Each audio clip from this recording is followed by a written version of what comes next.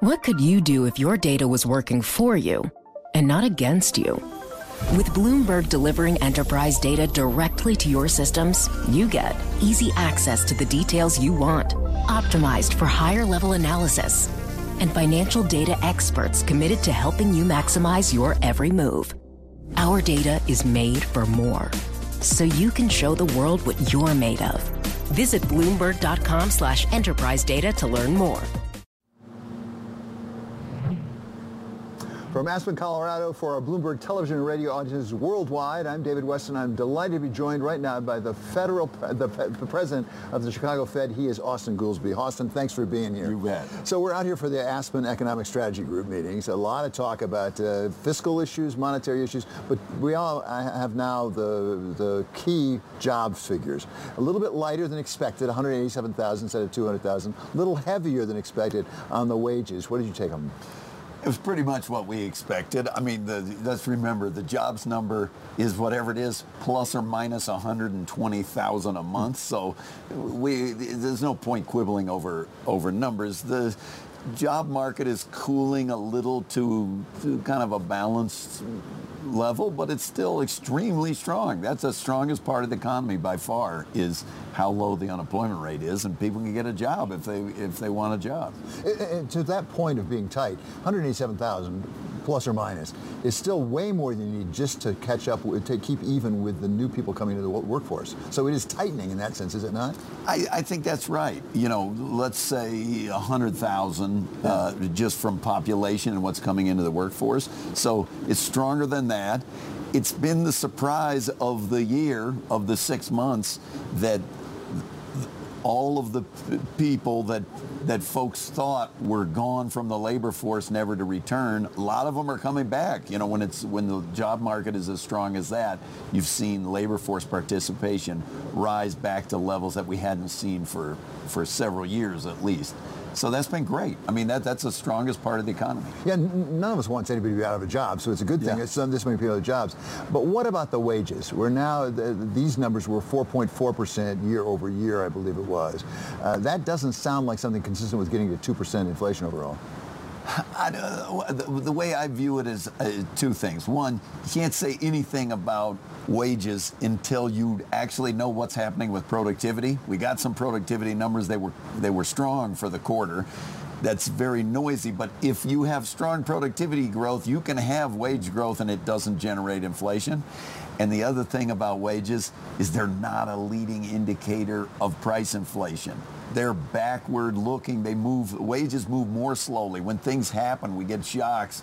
The prices move first and then the wages. So when we see what's happening to wages today, this is kind of an amalgam of a bunch of stuff that already occurred. I think if you want to know if you're beating inflation, go watch the inflation. You know, the price series, and especially the new months of inflation in the core. That's really what you want to be watching. What are those numbers telling you right now, particularly goods inflation? Is it a bit stickier than you thought? It has been, but the last couple of readings have been pretty positive. It's important that you raise this goods. Loosely, if you look at core inflation, you got goods, you got housing, you got services, not including housing. And we've much remarked on the stickiness and persistence of services inflation. But we knew that's not where we went wrong over at the end of last year, beginning of this year, with inflation lasting a little longer than we thought. It has been that goods prices, while down, have not gone all the way down to where they were before the pandemic. I feel like that's kind of started, and that's put the Fed on this line. I mean, it's a thin line to walk, but getting the prices down without having a big recession, we're going to Johnny Cash this thing and walk that line, and that's for sure the goal.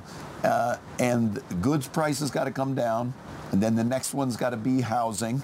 As you know, it's the housing that's in the CPI is based on a bunch of market rents, and it takes a while to flow through. So hopefully, as we go into the fall, that's going to be the next one. So also, let's stick with the Johnny Cash. Walking that line. Yeah. Okay. How long is the line? And we know that the target is 2%. Yeah, it doesn't feel like you're going to come off that 2% goal. But how long till you get there? How patient can you be? We got to be somewhat patient. You know, take as just a microcosm example this thing with housing. We've seen the market rents coming down, but it takes a while for that to flow through into the, let's call it the average housing prices that are in the CPI, and you just got to be patient. I know everybody wants to say, fine, we're done. That's not how it works. If you walk the golden path and you walk that line, it's going to take a while. And rather than arguing about the peak rate of how many more rate increases do there need to be, what we should probably start thinking about is that, well, how long does this last that you're going to be at these elevated rates? It's been a 500 plus basis point increase over a relatively short period. If you hold at 5.25, 5.5, 5 and whatever, while inflation goes down, that is a restrictive environment. Yeah. Holding is increasing restrictiveness in that sense. Austan, let me ask you one other question that came up this week, which is the Fitch rating on the U.S. sovereign debt that took out. Surprised a lot of people, I think.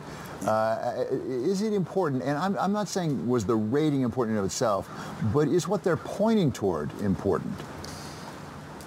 In a vague sense, yes, but everybody knows that. I mean, we went through the debt ceiling. Every day we're talking about this is dysfunctional. We got to get out of this dynamic. I was around in Washington the last time we went through this downgrade thing. There's a couple of things I don't understand about it. Ultimately, I don't think it's going to make that much difference. This isn't like some obscure stock or bond that nobody knows, and it's the rating agency went and looked at it, so you don't have to. I mean, U.S. Treasury is the most observed market with the most information in the entire world. So I don't know what their motivation was. I'm not gonna guess at that, but I guess I don't see how something else is going to be rated AAA if they were defaulting on U.S. Treasuries. It seems like that would be a bad day for the market. But also, let me ask you a different question. We've heard various Fed presidents, Jay Powell, but also Janet Yellen, talk about the fiscal sustainability of the path the United States is on and expressing some concern over the long term that it's not sustainable. If that's right, what are the consequences of that, and what, if anything, can be done about it? That's a whole separate topic from what should the ratings of treasuries be for right now. But Fitch invoked that, right, in their announcement. But then the proper question is, did something happen in the last 2 weeks that made you think that was different? As you know, the Fed doesn't weigh in on fiscal policy. Congress and the administrations, they have to sort that out. My read of the evidence is exactly what you say, that the long run, there's a fiscal gap in the United States.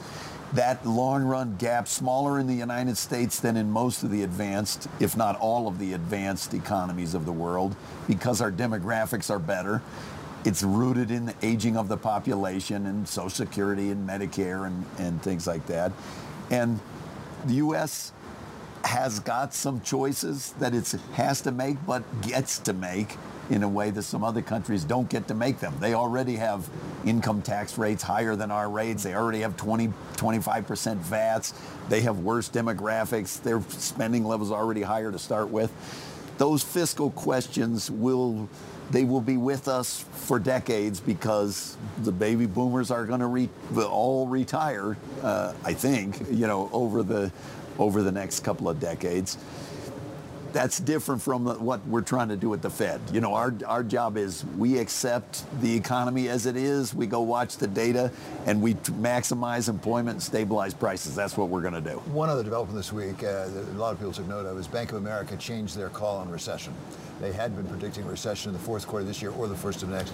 And that sort of trails what we heard actually from the Fed chair last week, that the Fed staff now has taken recession as I understand off the table. We're going to walk that line. Yeah. That's what I'm telling you. The golden path. That's what we got to stay on. And is that where you are? I don't know if it's just what I want or if that's where I am, but I feel like we've been getting promising numbers on inflation. The new months of inflation in core inflation, especially goods and especially housing over the next several months. That's what let's keep an eye on. That will tell us, are we on this golden path or not? If we are able to pull this off, that will be a triumph. There are many smart people, and you've talked to them on the air, who say it's impossible. The Fed has never been able to reduce inflation as much as we're reducing, and we need to now, without generating a big increase in the unemployment rate and a big recession. And while that has historically been true, this was a weird business cycle. It can be a weird recovery, and I am hopeful that we can pull it off. And so far, we've been doing it. You know, if you look back a year, the unemployment rate is not up, and inflation has come way down. Well, in fact, it came down a little bit, I think, this month, if anything. It came down a tad, right, from what was expected. But I want to be absolutely clear on this. You think that we can get inflation under control with unemployment rate in the mid-3s? I don't know if it's exactly the mid-3s. What my goal, and I think that we can pull off, and it's what we should try, is to stay on a path where you get inflation down and you don't have a major recession.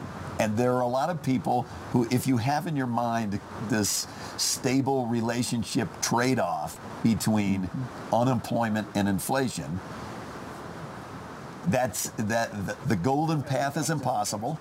But if you believe that, the data have just not been backing that up. We've gotten inflation down a fair amount without increasing the unemployment rate, and the job market does need to get into balance. We have been in spots where it's been out of balance so hot that it's not stable.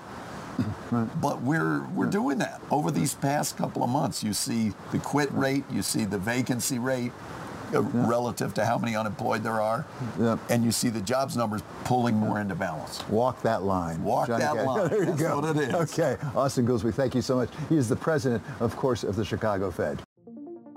What could you do if your data was working for you and not against you?